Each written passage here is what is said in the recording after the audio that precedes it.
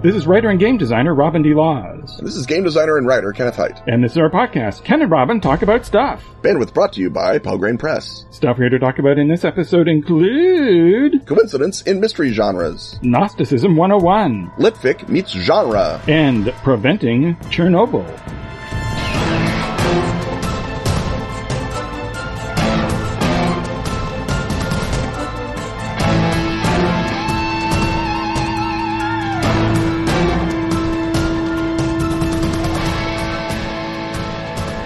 In Cursed Court, an amazing new board game from Atlas Games, you play minor nobles with limited resources. Oh, so limited. You bet your influence and hope that major figures do what you expect each year at court. Major figures like the king, queen, priestess, and assassin. I don't like the sound of that last one. Winner of the Major Fun Award, Father Geek Approved Seal, and the Dice Tower Seal of Excellence. Citadel's designer Bruno Ferruti says he has not been as enthralled by a new game in years and calls it an unexpected masterwork. Geek Dad calls it an excellent bidding and bluffing game. It's easy to learn, plays fairly quickly, and looks great on the table. Check out the amazing art, great gameplay, and up-to-the-minute award list at atlas-games.com/cursed-court. Or see the link in the show notes. Or make haste to your friendly local game store. Before all those other lousy minor courtiers beat you to it.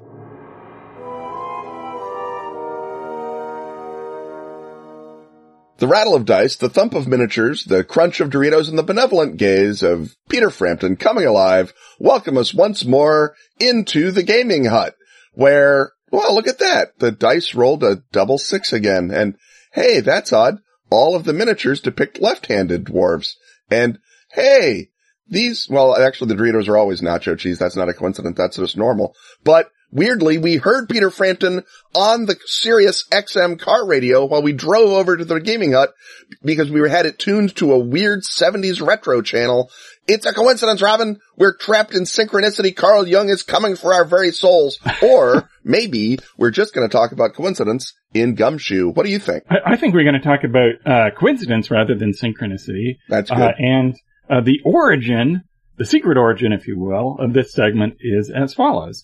So for Cthulhu Confidential, which is the Gumshoe game that combines film noir or the hard-boiled detective genre and mythos investigation and is tuned for one player and one GM, I wound up writing or adapting, I guess, to some extent, a handout for the player. One of the classic issues in Gumshoe is that the characters are seasoned investigators, whereas the players aren't necessarily steeped in investigative technique. But thankfully, with the aid of one little handout, it can give you all sorts of useful advice as a new player to hip you to what you're supposed to be doing and how to succeed in a mystery scenario.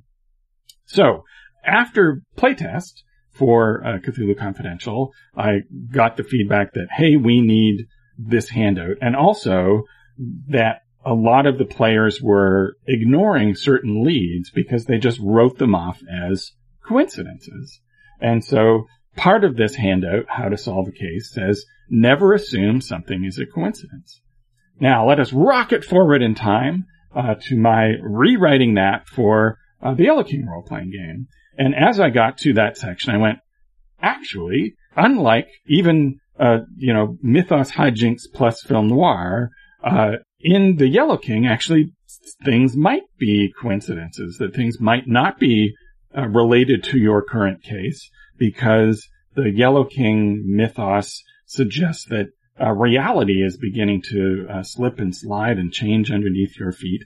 And so, especially since this is meant to be played in sort of a campaign format, which might have a certain amount of continuity and also, player subplots and things that come up and that are, important but not part of the case of the week, that in fact, telling people that nothing is a coincidence is bad advice in the Yellow King game. Right, because it slows down play. It slows down play, and it means that, because in fact, there's a whole bunch of weird things going on, and part of what you're trying to do is figure out which weird thing to pursue and which weird thing to kick down the road for next week. So there's an example of not even really different genres at all, right? Right, yeah. They're both occult mystery. Both occult mystery, both even weird horror, like it's even part of the same subgenre of horror, but the advice to players was quite different. So from there, I thought that we could kick around the idea of coincidence in the mystery genre and how you determine how much coincidence matters in a game and how useful is it to say, don't assume anything is a coincidence versus there's a bunch of weird things going on and you have to figure out which weird thing you care about now. So, Ken, do you want to look at your sort of classic Gumshoe games and evaluate the usefulness of either of those pieces of contrary advice to them? I think Trail falls into closer to the Yellow King, at least as I run and write it, in that part of what I'm attempting to depict is Lovecraft's universe of meaninglessness. So there's lots of things that seem to be meaningful, and all of them probably seem to be dangerous because it's the Cthulhu mythos, not just random quantum foam. But the degree to which any given thing points to any other given thing is either kind of up to the player to determine, or really just a malign environment happening. So it's not full on ignore coincidences that Yellow King might be, but it's also very, very far from, there are no such thing as coincidences. And that's because I think in Trail, like you say, you're performing generally a campaign game, or you're assuming a campaign game is possible. You want to be able to feed weirdness ahead, and there's many, many players, so more players will notice things and try and touch them unless you sort of give them permission to let stuff go and know that the story will still manifest itself, right? Right. And sort of on the other side of that mirror, Night's Black Agents, in the spy genre, there are no coincidences. It's the old line, once is coincidence, twice is enemy action. I mean, that's the line that you hear in these movies and, probably in the field.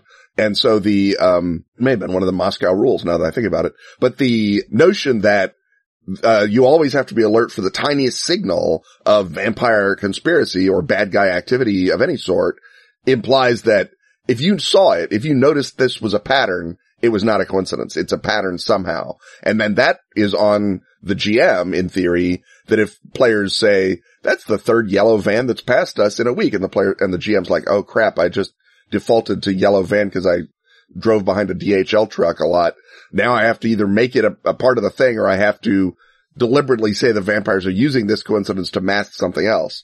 And so a noticed coincidence in a spy genre game like Night's Black Agents kind of has to imply something greater, because otherwise you're taking away from core activity, which is literally spying out the land, looking for patterns, pattern matching. Right. And on the broader scale, Night's Black Agents is a conspiracy game in which the conspiracy is real. So every little chaotic fact that a conspiracy theorist would attempt to assemble into a reality is in fact reality in Night's Black Agents. So the advice there is definitely don't assume anything is a coincidence. And as you suggest, right, the GM, even if they do have a bunch of raw background details that they didn't intend to stick together, eventually they will have to either let the players stick them together, right? Because it's always easier, in the classic technique, if you let them speculate for 30 seconds about why there's a bunch of yellow vans, you can go, oh yeah, okay, that's it. And, backwards adjust what's going on in your world. Ashen Stars is another Gumshoe mystery game. And in that one, the conceit is that, you as the, members of this little, law enforcement team aboard a small, spaceship are, reimposing order on a temporarily orderless fringe of the Combine, the Intergalactic Empire. And so in that one, the assumption is that with science and rationalism, you're discovering what's really going on and finding out the truth. And so I would think in that one, the existence of coincidence is something that you want to tamp down on. Or, you could even have your character, check with the database, and it would just go, oh, well, I've run the algorithm, and this fact that you've been struggling with, there's actually a 97% chance that this is just a random signal noise. So that in in the future, you could even ask your computer to tell you which are the genuine correspondences and which are the instances of your assembling random facts into nothing. Some of the things, I guess, in the sort of more lighthearted Gumshoe world, you can make coincidences when it's funny. So in a Dying Earth world, something could be a coincidence because that reinforces both the capriciousness of the universe and the fact that if you try and impose pattern on it, you're just an idiot. You're just a chump, a lame from a previous incarnation of the Earth, and you don't get hat wearing, much less magic. And Gaian Reach would, I think, have a little more of the we're looking for the plots of Quandos Vorn, so nothing is a coincidence? Or do you think Gaian Reach would have its own weird coincidences just because those novels, the Demon Prince's novels, are so full of weird happenstance things that pop out of nowhere? Yeah, I would think that happenstance is a lot of a Gaian Reach game, is that you could get to a planet where you think Quandos Vorn is lurking, and then you arrive there and you find out that all the things that you thought were proof that Quandos Vorn were there. In fact, the activity of the sapient bacteria of the region, and we got misdirected completely, and it wasn't even Quandos Vorn trying to do it, but now the bacteria are coming for us. So in order to get Quandos Vorn, now we've got to deal with the bacteria in order to escape the planet.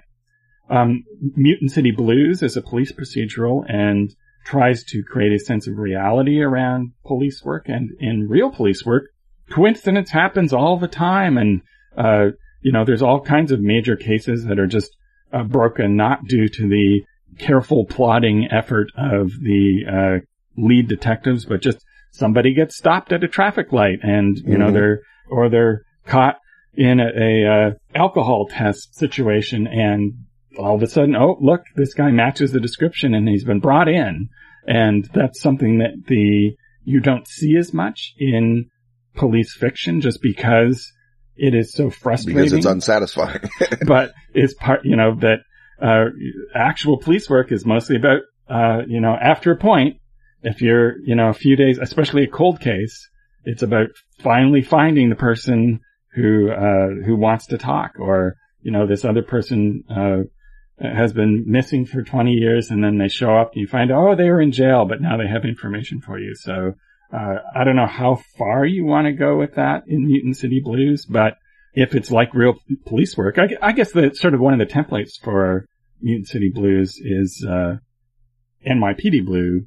And definitely in that one, that was a lot like real police work in that the cases were not that difficult to solve. And part of that, though, of course, is because it's an ensemble show and they didn't give that much time to solving the cases. Right, because that's not what the show is about. The show is about a soap opera. And Law and Order is also, for a TV show, has a lot of the coincidence of real police work in it, because, of course, the whole conceit is that whoever the police think did it, by the time you get to the second half where the order comes in, it was somebody else altogether. Mm-hmm. And so there actually is a lot of interviewing of random witnesses and the sort of and sudden people coming out of nowhere to blow the case apart. Yeah, which and Law and Order was even more one of my sort of templates for that as NYPD Blue. And certainly in real spy work, in anything in which you're attempting to detect a distributed network of activity, whether it's a drug ring or a communist conspiracy or a bunch of vampires, you'll have, assuming that you're not the literally only people looking for them. If you're one part of a team, one Taggart team in the FBI, one unit of the NSA, whatever, things that are coincidental from a narrative perspective happen all the time because the other teams are also working to break stuff. And even if they don't break something that immediately reveals your answer, they'll break something that sets stuff in motion that will get to your answer. They'll, you're investigating the vampires in Bruges, in Belgium, and the Russian anti-vampire team is investigating the vampires in Switzerland, and the Russians break the vampires in Switzerland, and so one of them flees to Belgium, and that, sets up enough ripples that then you in Belgium have spotted what's going on. And it might seem like that narratively comes out of nowhere because you, the player characters, don't control the Russians. But if you in the world know there are Russians out there also looking for vampires, it can give you a believable coincidence, if that's the word I'm looking for, right? A thing that happens by chance, but it happens because you were ready for it and because other people are out there making it happen. Right. And implicit in every Gumshoe game is the idea that there, information-wise, there is wheat and chaff. Mm-hmm. That there are facts that you get from your investigative abilities that lead you toward the truth of the mystery and toward the next scene, where you can learn yet more. And ideally, any given scene gives you a number of different possibilities so that you have multiple open leads until you sort of converge on the one or two climaxes at the end. And so in there, some of the details are going to be a coincidence, right? That your military history ability may tell you that the gun you discover is of a particular sort. This is the gun that until 2 years ago was the sidearm of French military officers, and that might mean something, but it doesn't inherently go, oh well, let's go to the armory to research this gun. Now there might be another thing where that gun does obviously lead you to a gun dealer or something, but you can sort of tell which clues potentially lead you to another source of investigation and which one are just sort of background facts, some of which will gain context later, but most of which will just be sort of fun opportunities for you to be told that you are an expert in things like the sidearms of French military officers. Right. And that's the core clue versus not core clue mechanic that sort of signals that with the light on that clue. If you got it by a core clue, then it almost by definition can't be a coincidence, right? I mean, unless you had some sort of weird ability in some other game of, luck. Actually, maybe are there luck powers in Mutant City Blues? I think there are, right? There are, but it's contained. One of the whole points of Mutant City Blues is that none of the superpowers are framed in a way that blows mystery plots. Right. So, I mean, we talked about the existential detective cases before, which are almost all about stumbling into the answer via coincidence or holistic decision making or whatever you want to call dumb luck. And so in that subgenre, you could play that out in many, I think we've already talked about it, but you could play that out in different sorts of lights in a gumshoe world. Certainly in Yellow King, you could have an existential detective story happening all the time. And in that case, it might actually be your job is sort of like Sam Spade to get hit by everything in the setting until dumb luck reveals which of the hitters is the bad guy or is responsible for the core mystery, whatever that happens to be. And so in the same way that Sam Spade barely ever solves any cases, he just sort of shows up and gets beaten on by the case. You could have someone who shows up and lucks into the case as a narrative. Whether that could be a particularly satisfying series narrative, I guess, is an open question. Even Inspector Clouseau solves mysteries. Yeah. He solves them by falling into them. Right.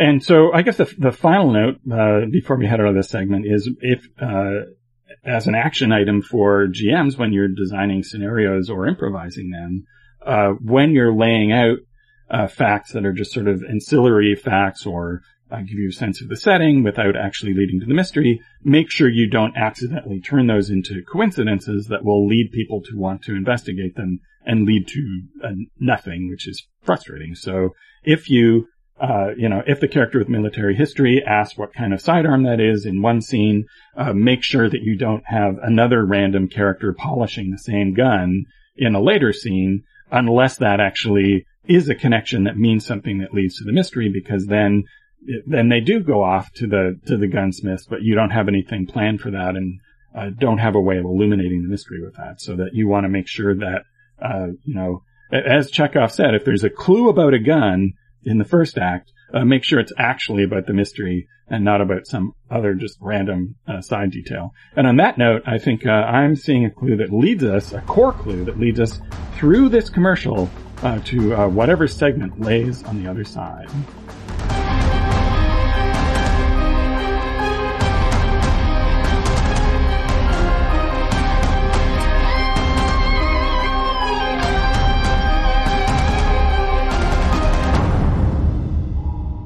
In the 1960s, the CIA hunted Yeti in Tibet, built aircraft that touched the edge of space, and experimented on mind control. But there's more to that story. In the 1960s, the FBI infiltrated occult movements, wiretapped congressmen, and winked at the mafia. Yeah, but there's more to that story. In the 1960s, the Marines invaded Cambodia, the Navy listened to the Pacific Deeps, and the Air Force covered up UFOs. Oh boy, is there more to that story. Those stories all touch the surface of the secret world, the poisonous, unnatural world of the Cthulhu mythos. A government program named Majestic tries to weaponize the unnatural.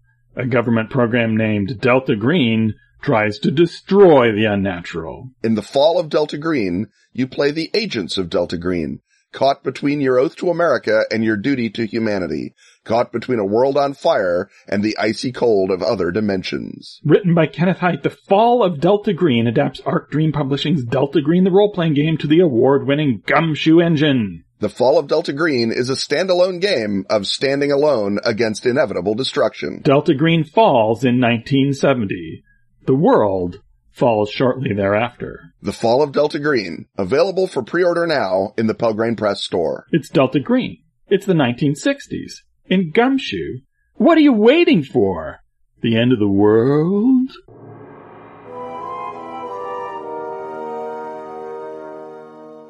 The thunderbolts coming our way from Mount Olympus, and the creaky Deus Ex Machina waiting to be lowered from above the stage down onto the stage so that the final speeches can be given by the deities tell us we've once more entered the positively mythic and meaningful precincts of the Mythology Hut. And this time around, Patreon backer Stuart Robertson has convened us in the Mythology Hut to ask for a 101 on Gnosticism.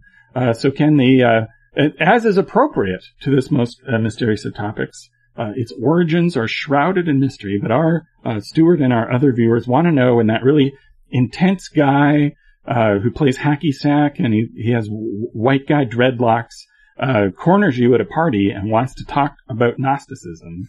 You know this guy is probably bad news, but if you'd like enough sort of facts to seem knowledgeable enough about Gnosticism to possibly escape his clutches, other than the 2nd century AD, where do you start? Where do you start? Well, one can start obviously with this very podcast, which exists to help exactly that person trapped in exactly that party by exactly that Trustafarian.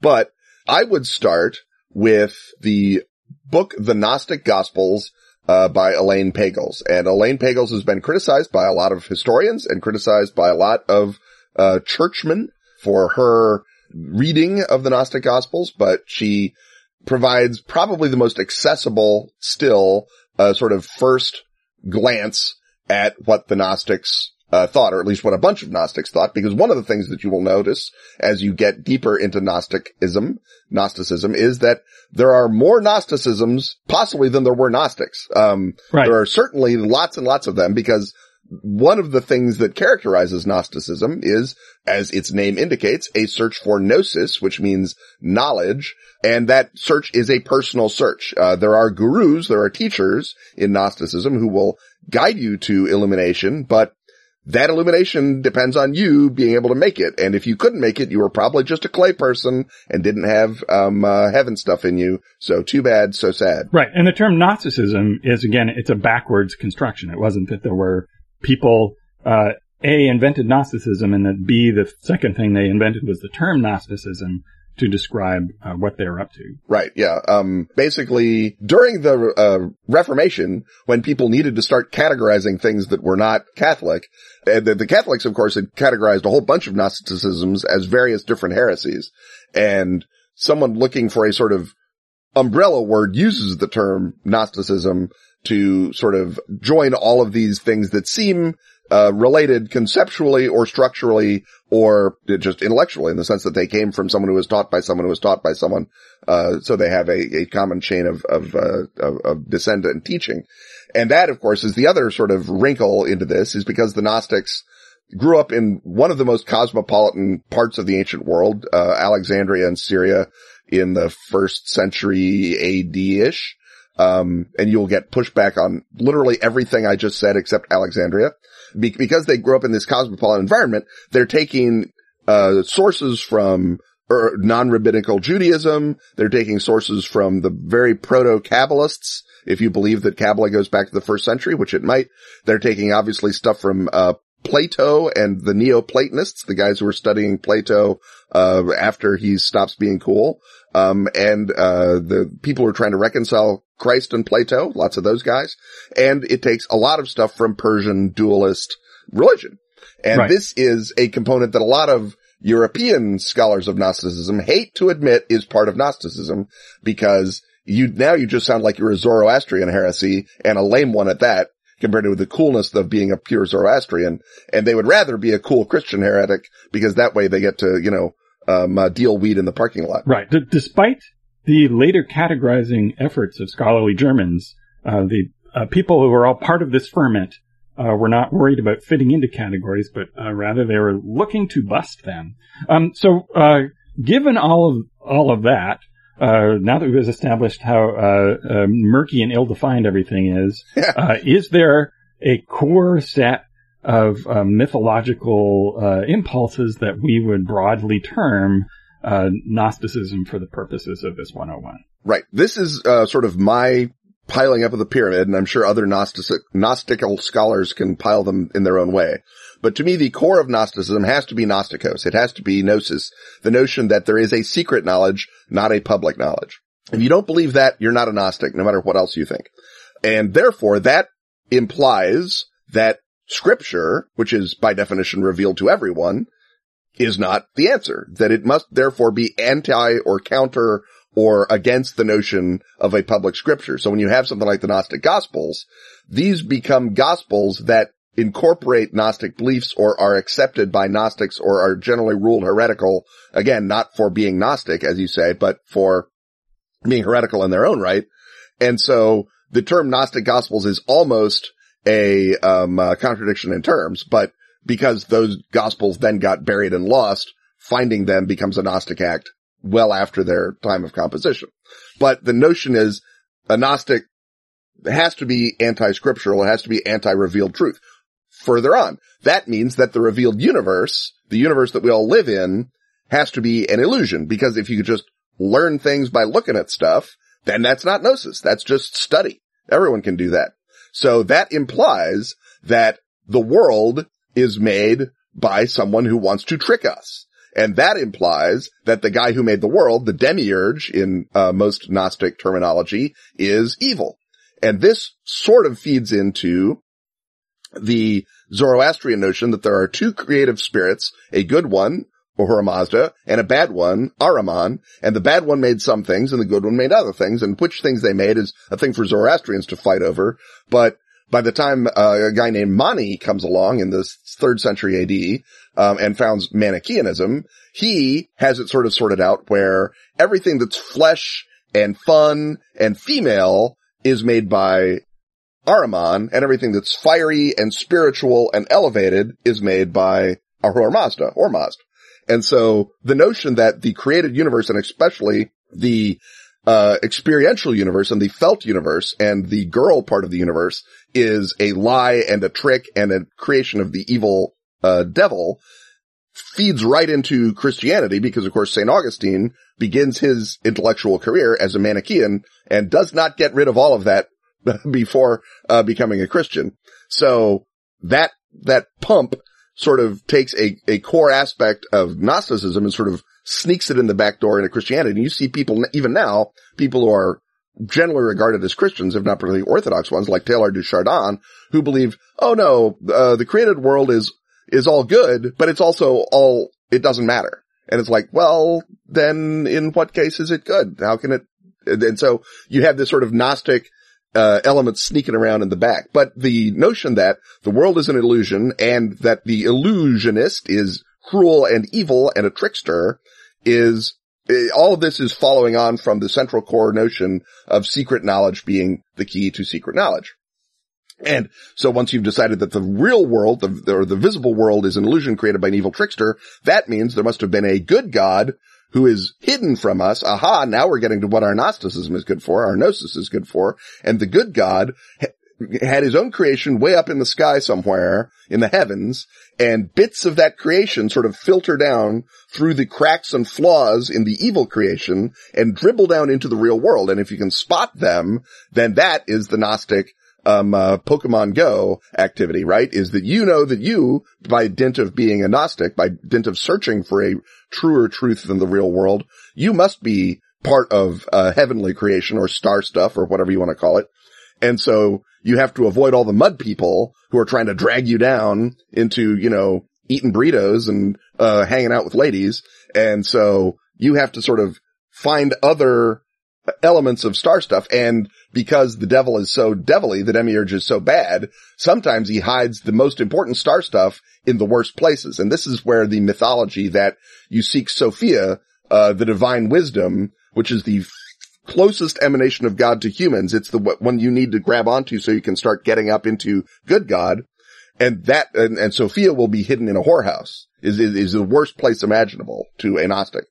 And so that mythology then sort of recapitulates and recombines and becomes as complex as you want it to be, because the Neoplatonists were happy to make up imaginary emanations from God. The Kabbalists also super happy to add 7 heavens, 9 heavens, 1,000,000 heavens, however many heavens. You'll see St. Paul even references going to the 3rd heaven at one point in one of the letters. So, St. Paul is part of this whole fermenting, Alexandria to Syria arc that is creating Gnosticism at the same time as it is sort of creating Christianity as we understand it, and is creating also Judaism as we understand it, because the poor Jews are going to be stuck with the stuff that was outside Jerusalem after the Romans come and knock down the temple in 70 AD. So 2 of the major Abrahamic religions come out of this same intellectual process and spiritual process, and Gnosticism is sort of either, depending on how you want to define it, either it's the religion that came out of it and then didn't tell anyone because that's not Gnostic, or it's just the Legos that were left over and everyone sorts them out however they want and build a crummy robot and calls it a Gnostic faith. Right, because it's a response to one of the classic problems of monotheism, which is that if you propose a God who is caring, limitless, and good, and who intervenes, then you look at the world of suffering and go, oh, what's going on here? And so how did that happen? And so Gnostics have a great answer for that, which is the world is crummy because this is, we were ripped off. This is not the world we were promised. And the good God is limited. He is limited by the actions of the demiurge, and our job is to crawl our way through all of the cruft and get to the real thing. And of course, there's always the emotional appeal is everybody else is a rube, but I know the truth. And exactly. Because the world is an illusion, just going out and trying to find evidence of stuff is just a trick. And so, my staying at home and thinking of this increasingly elaborate Neoplatonist superstructure to glom onto this basic idea, that's as good an exploration as any. So you can stay at home. And better than most, because it doesn't mean you're out there eating burritos and hanging out with ladies. Yeah. Well, you might have, and so you're sitting there enjoying your millet or whatever, or, perhaps at home you have your burrito and nobody knows. Yeah, well, all right. You're eating Eldabath with every delicious bite. So the Gnostics spend some period of time, saying, actually, Jesus was a Gnostic, and this gospel I just wrote proves it. And it was sort of the job of the Athanasian fathers, broadly spoken, the church fathers, to say, no, he's not, and take all that stuff out. And you can argue, and I suppose people still argue hilariously, over whether or not Jesus did or did not say Gnostic stuff. Jesus is part of the same intellectual milieu, so even if Jesus doesn't mean, yes, the creation we're all in is a dirty lie, and I'm not going to tell you because that would be against the purpose of Gnosticism, and all the stuff about evangelizing my truth is just a cover story for the rubes. People will still, out of their own mouths, say that are not 3rd century Greeks. But by now, it is a general understanding that Jesus comes out of this same milieu, and things that sound like Gnosticism in the scriptures are either because Jesus had some Gnostic tenets to his broader thinking, or because the guys who were writing them down decades later certainly went to Gnostic school at some point, or because the Athanasians just did a rotten job of editing and, didn't erase enough of the stuff. I mean, there's all manner of bickering and arguing, like I say.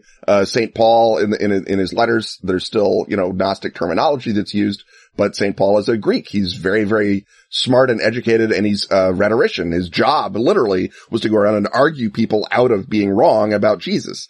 And so, that implies that he was actually pretty good at framing things in the terms that his opponents, who in many cases would have been these Gnostic Jews and Greeks, would understand and have to accept from him, because he was using proper rhetoric, right? Right. And if you're looking for a secret pattern behind any text, guess what? You can find it. You find it. And so there are 2 big revivals of Gnosticism. There's the rediscovery that you mentioned after the Reformation, and then the they kind of come charging back again as part of the New Age and their rediscovery of mysticism in the 70s and 80s, and were popularized again for hacky sack man to start to appreciate. And do you think there is something particularly telling about Gnosticism coming back at that time, or was that just a process of, the progress of archaeology and biblical adjacent scholarship? I mean, at some point, we're going to find the Nag Hammadi texts, which is what happens. We're going to find the lost Gospels and translate them. Some of them are actually not that lost, but the fact that they were in fact that old was sort of new. And that would have created at least a stir intellectually. I think socially, the notion that, the world is a rotten lie, and there's a purer truth out there, appeals to people, as you say, in all times, because the world often does behave like a rotten lie. But certainly after, say, World War II and Vietnam, there are many, many more people in the West who are willing to believe that, in fact, everything we were told is a lie. And so Gnosticism comes out as a response to that. There's a political philosopher named Eric Voegelin who hates Gnosticism like poison, and argues that Gnosticism is a part and parcel of Hegelianism, and that any sort of Hegelian movement like Marx pointing is going to lead to a revival of Gnosticism. I think that you can certainly have a non-Gnostic Marxism, because Marx is very much about, if you just read enough and learn enough, you'll figure out what's going on, just like I did. He's not a secret history guy. He's very much a look at the math, and it's like, but your math is incorrect. Well, still, I did math. So I think that, Voegelin is maybe off the beam a little bit, but if you sort of go at one remove and say, sociologically, are we more or less, open to Gnosticism at a time when the orthodoxy is less powerful? I think that kind of is, tautology almost, that the way you can tell that the orthodoxy has lost its hold is that people are, buying into Gnosticism more. That's sort of the job of the orthodoxy, was to stop that and to keep everyone in a proper church. So, yes, I think that there certainly is some element of Gnosticism being one of the standard, whether you want to call it an immune response or a disease response, to the weakening of the orthodoxy that is going to happen, as we've mentioned, during the Reformation, and then also during the sort of falling away from Orthodox religion that began in the 19th century and has accelerated throughout the 20th, and maybe is going to be reversed by the 21st, but who can say? And you can look, for example, at The Matrix as possibly the most accessible, popular piece of Gnosticism produced in the last batch of it. That is just a straight up Gnostic fable. And just like regular Gnosticism, it begins strong, and then the more you iterate on it, the weaker it gets. Right. Well, we got to make sure that this segment doesn't become increasingly weak as it goes on. So let's stop it and head on through this exciting commercial message to whatever lies on the other side.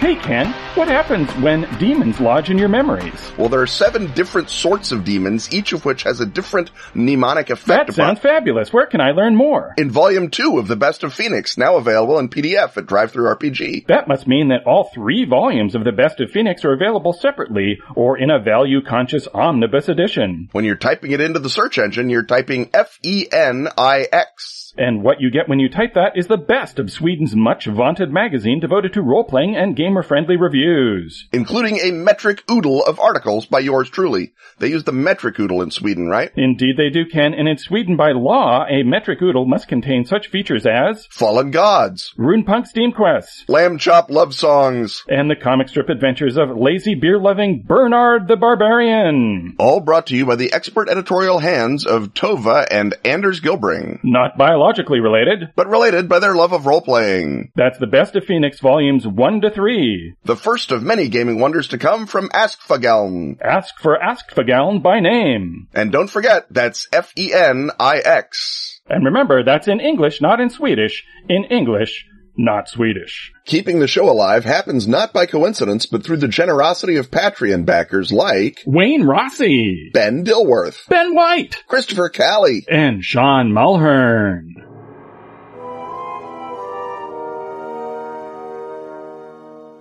It's time once again to ask Ken and Robin. So let's ask Ken and Robin. Patreon backer Aaron Galen White asks, Robin, could Robin tell us more about Don DeLillo's Zero K and how Litfic or indie games, way to diss trad games, Aaron Galen White, can wring purpose from genre tropes without necessarily delivering the expected genre thrills? Oh, I guess if you assume that only trad games are thrilling, way to diss indie games too, Aaron Galen White.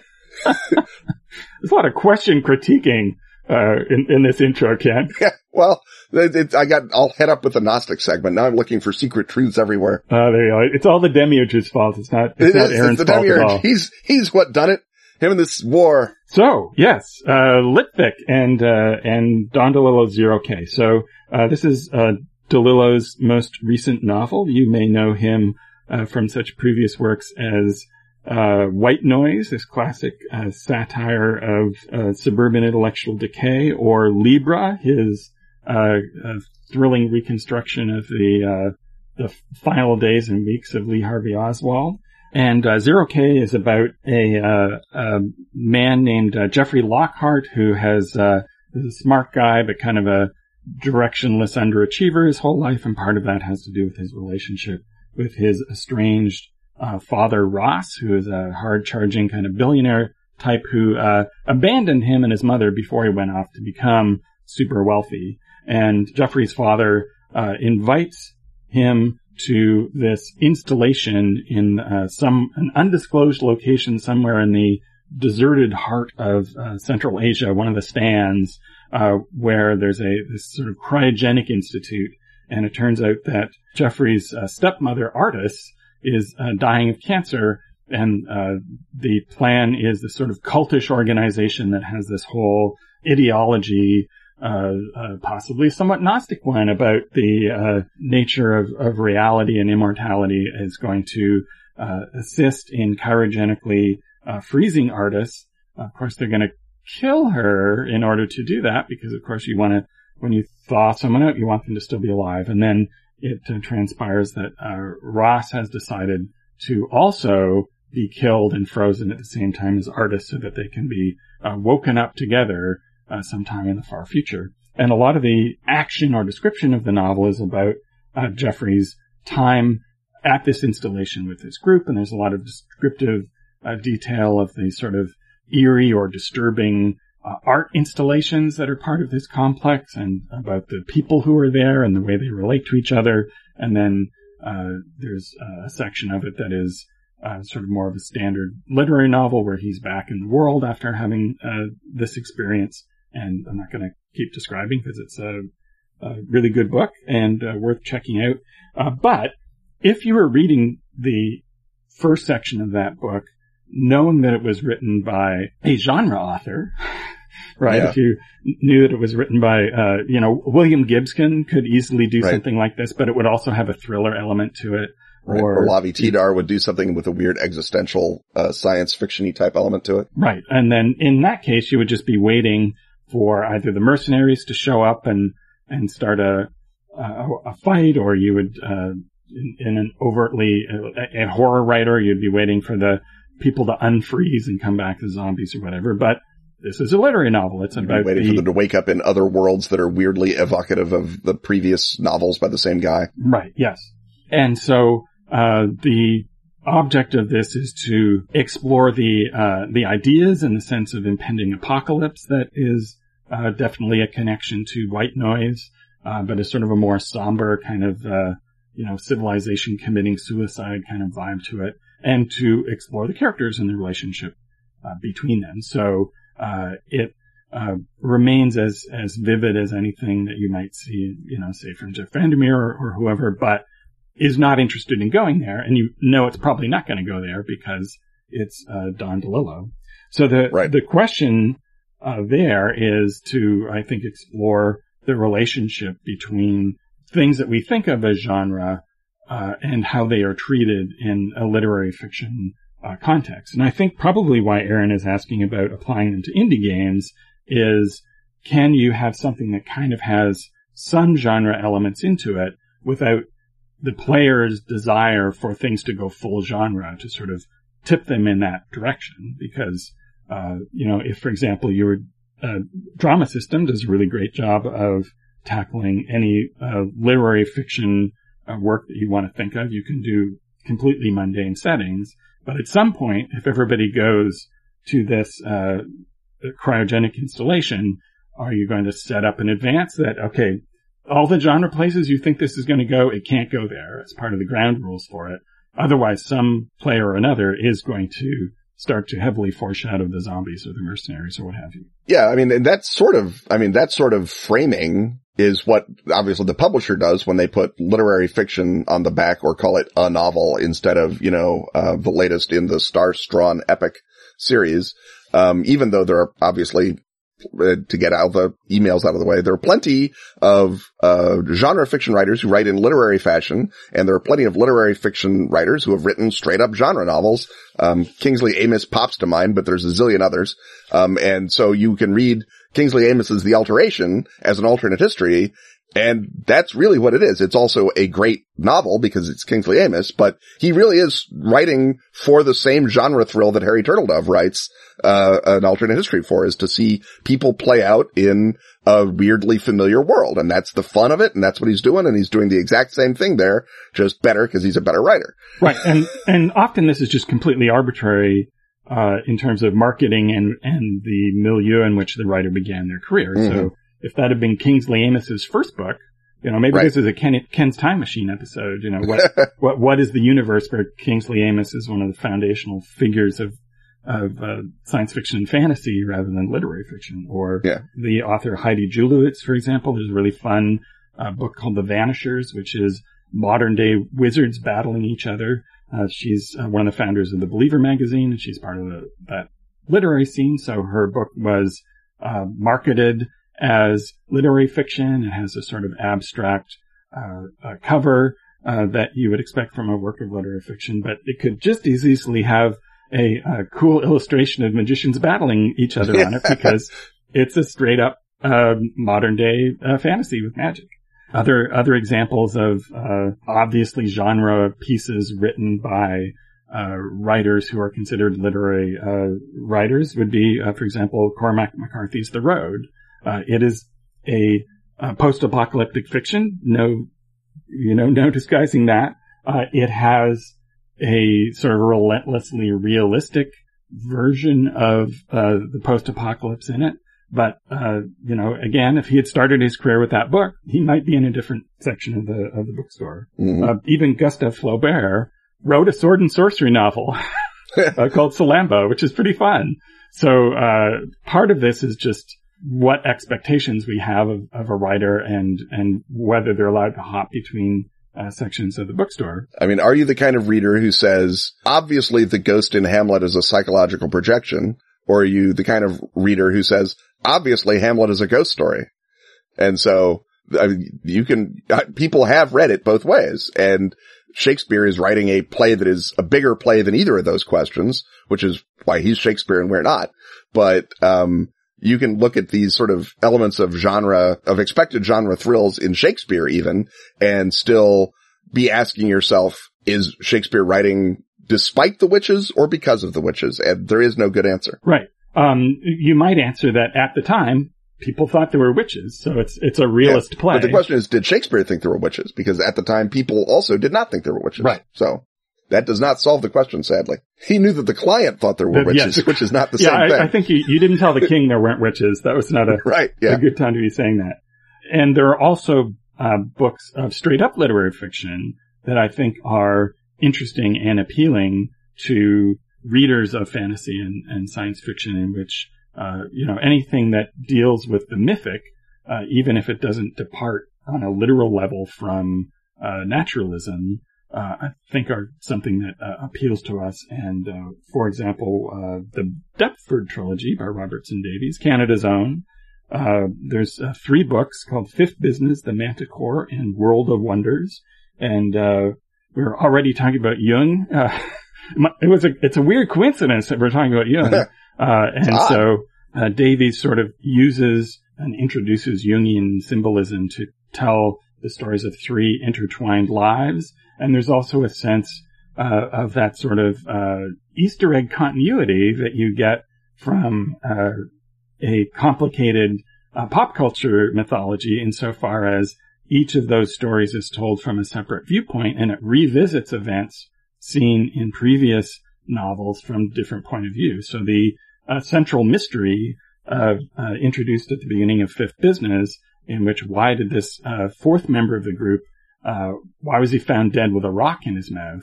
You have to get all the way through the trilogy to fully understand not only the literal, but the mythic explanation for that mystery. So if you want to check that out, I think that's something that is a great example of character-based storytelling that is infused with the sorts of things that interest us in Geekland, but also can show complex narrative and character. And as a thing I always say is that if you want to be a writer in any genre field, you should also read broadly, not only in other genres, but lit fic, which of course is also a genre. Yeah.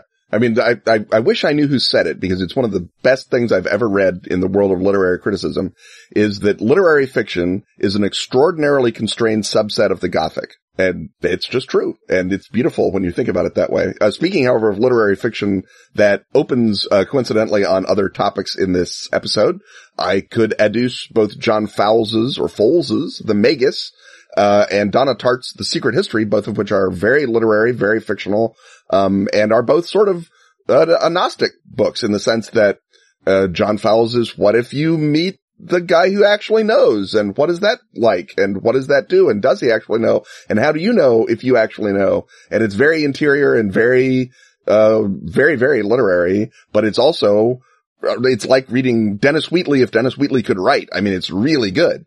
So it's very exciting and strange and mythically informed, as you say, which is what made me think of it. And then, of course, Donna Tartt's The Secret History is someone gets caught up on the fringes of a Gnostic cult, maybe, and what's going on and how much of this actually happened and how much of this is conflation of some other, probably sexual initiation that they were not comfortable with. And The Secret History sort of gives you one story that is a straight up sort of a thriller, and it also gives you another story that's a psychological exploration of this character, and it gives you another story that is maybe about a secret Gnostic cult, and maybe it's not, and who can say? And it's super, super well written, and it really drills into the character's experience and lingers over it in a way that many genre writers do not. And although again, I mean, Le Carré spends just as much time lingering over George Smiley as Donna Tartt does over any of her protagonists. So there you go. So basically, I think what we're talking about in terms of trying to create a piece of literary fiction or an indie game that refers to the images and ideas of genre fiction is that rather than taking the plot down the road suggested by the questions of who dies at the end or do the good guys win, you are taking the big question that overhangs everything is which side of the character's dramatic pulls are they going to land on? So, what is the emotional and human response to what's happening? Yeah. So how is this person changed by this series of events? So that, Jeffrey Lockhart in Zero K is, forever altered by his, trips to this installation and the way that his relationship with his father and his stepmother resolve.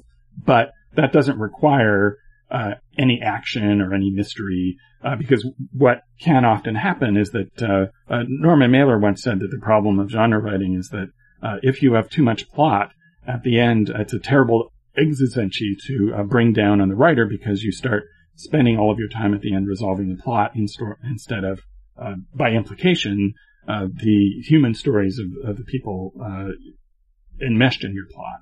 And so that's sort of probably the classic distinction is not even which of those exists in a given work, but which of them is given weight. And in an indie game, you would have to, given who you're probably running an indie game with or for, install mechanisms to ensure that it remains on the personal level, on the relationships of the emotional transformation, rather than the question of who wins the fight at the end. I think you could look at things that are sort of these deep dive emotional LARP technologies like Jeepform and some of the other LARP stuff that are really about, they explain what happened. You know, you are in a cannibal apocalypse or whatever, but you're not cannibals and you're not going to fight cannibals. This is how you deal with your uncle who you hate and you're both in the same room together, and straighten it out because you got to, otherwise cannibals will eat you. Right. And that sort of, you know, deliberately making that emotional exploration part of the game. Maybe you could do it at the, in the tabletop as saying the genre fiction exists to drive you into these sort of petitioner-granter situations, to borrow your terminology, and then you play those out. And how you determine that maybe determines the outcome of the fiction, or maybe it just determines your emotional arc through the game, and the outside world just sort of keeps going on as it keeps going on, right? There's still going to be dueling magicians, or there's still going to be an alternate history, or there's still going to be a weird Jungian magic mystery going on, but the core activity of play is these interpersonal segments between petitioner and the grantor, and so that once each character has had one and come out the other side changed, that's how you know the game is over. Yes, it's what's going on in the background between two people or more with a conflict, while the fight between the CGI characters happens over in the distance. And on that note, we're talking about endings, so let's end this segment and head on through to the next one.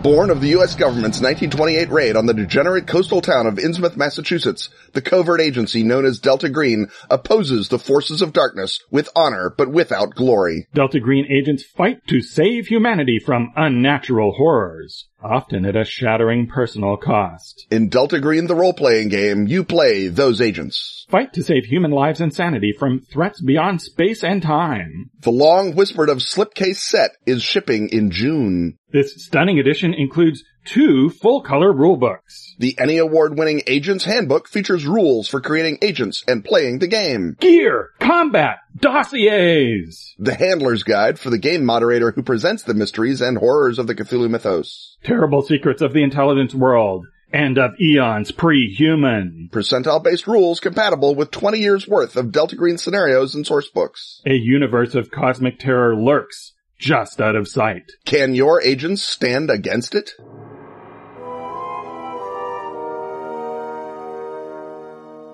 The whirring of time gears and the clacking of chronotons tell us that we're once more in proximity to Ken's time machine, which is, of course, the conveyance that Time Incorporated uses to send our humble protagonists back into the streams of history to bend, fold, spindle, and sometimes, yes, even mutilate them. And this time around, Patreon backer Jacob Boersma poses the following. If you prevented the Chernobyl disaster, how would that affect the end of the Cold War and collapse of the Soviet Union? And of course, in his question, Jacob refers to the previous Cold War, not the current one. Keyword there is Soviet Union. Yeah. Preventing the Chernobyl disaster, first of all, saves a whole bunch of lives. 31 first responders to begin with, and some unknown number of people who died of cancer in the plume released by the reactor basically practically melting down. I don't think it quite melted down. I think it just sort of blew up. Not like a bomb, just like a big steam boiler that someone has left the cap on blows up. But it's still scattered radiation all over a good chunk of the Ukraine and Belarus.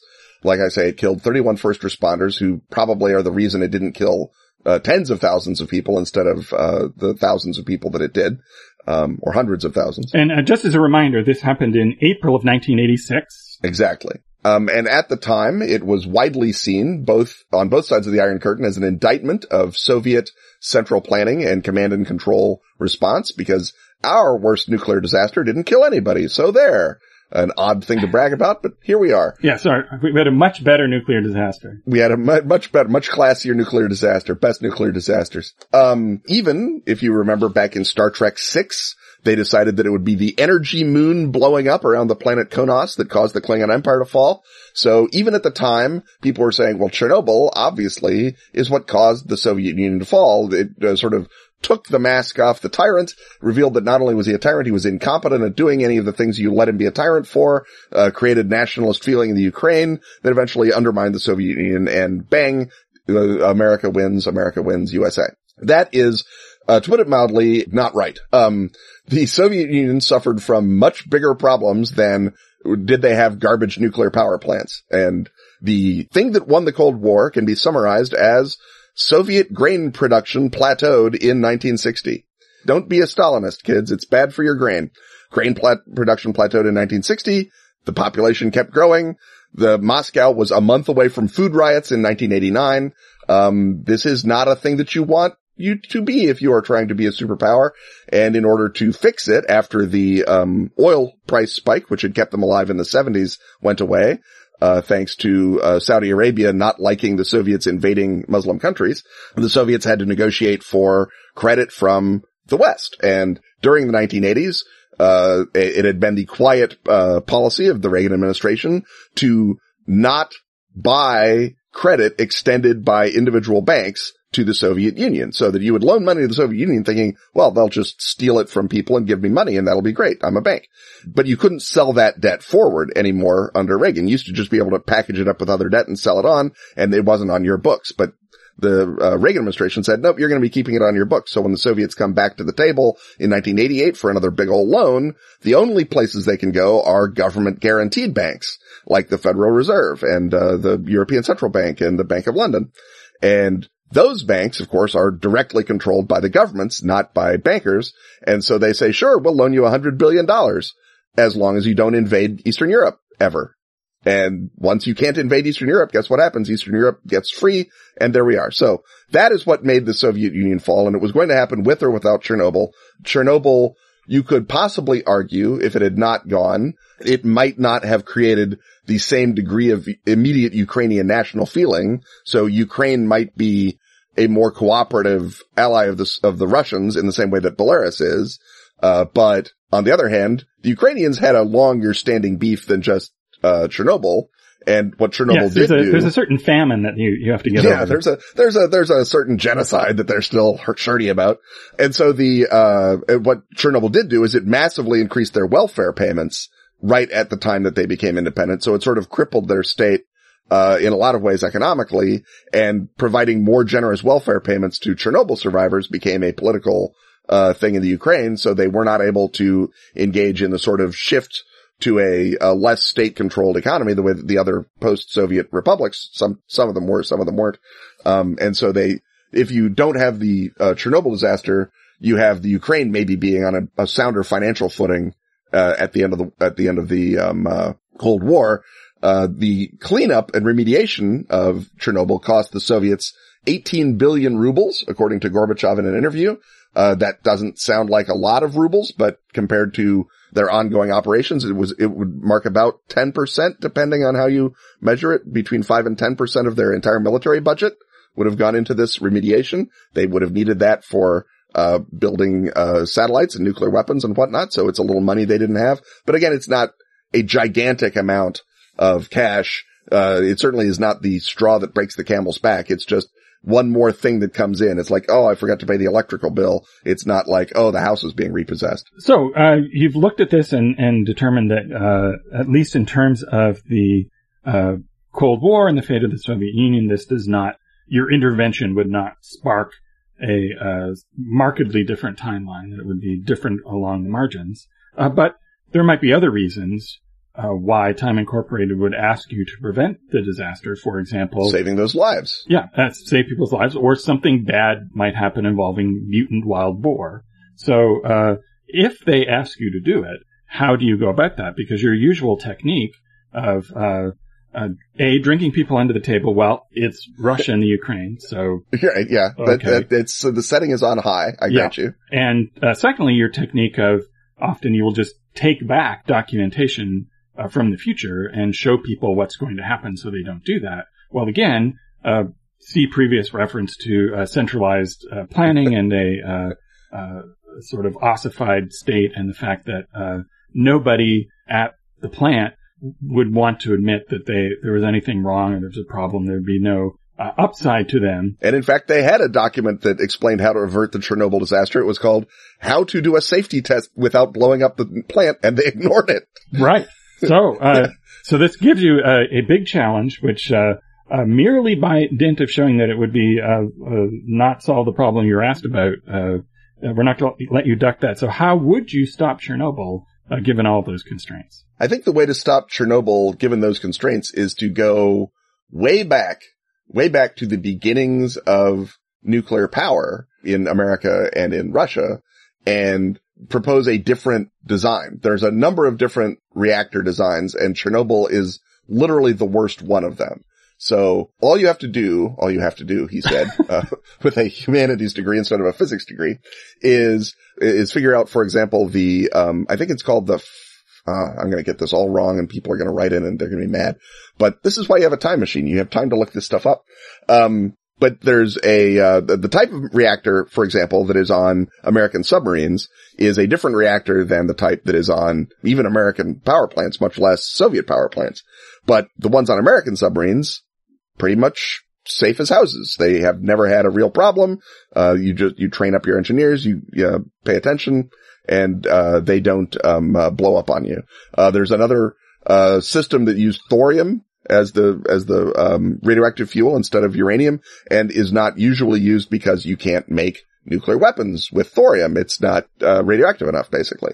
And so it doesn't become a big deal. But if you can make thorium plants the standard plant in the West, the sort of, Usonian build it from a blueprint and forget about it plant, as opposed to, there was even in America, there's never been mass production of nuclear power plants. They've all been artisanally handcrafted. So if you can simply standardize nuclear power plant design back in 1947 with a reactor, and you say, well, you don't want to be breeding nuclear weapons material in a conventional reactor, that opens it up to theft and terrorists. You need to breed those in special reactors that you keep on military bases.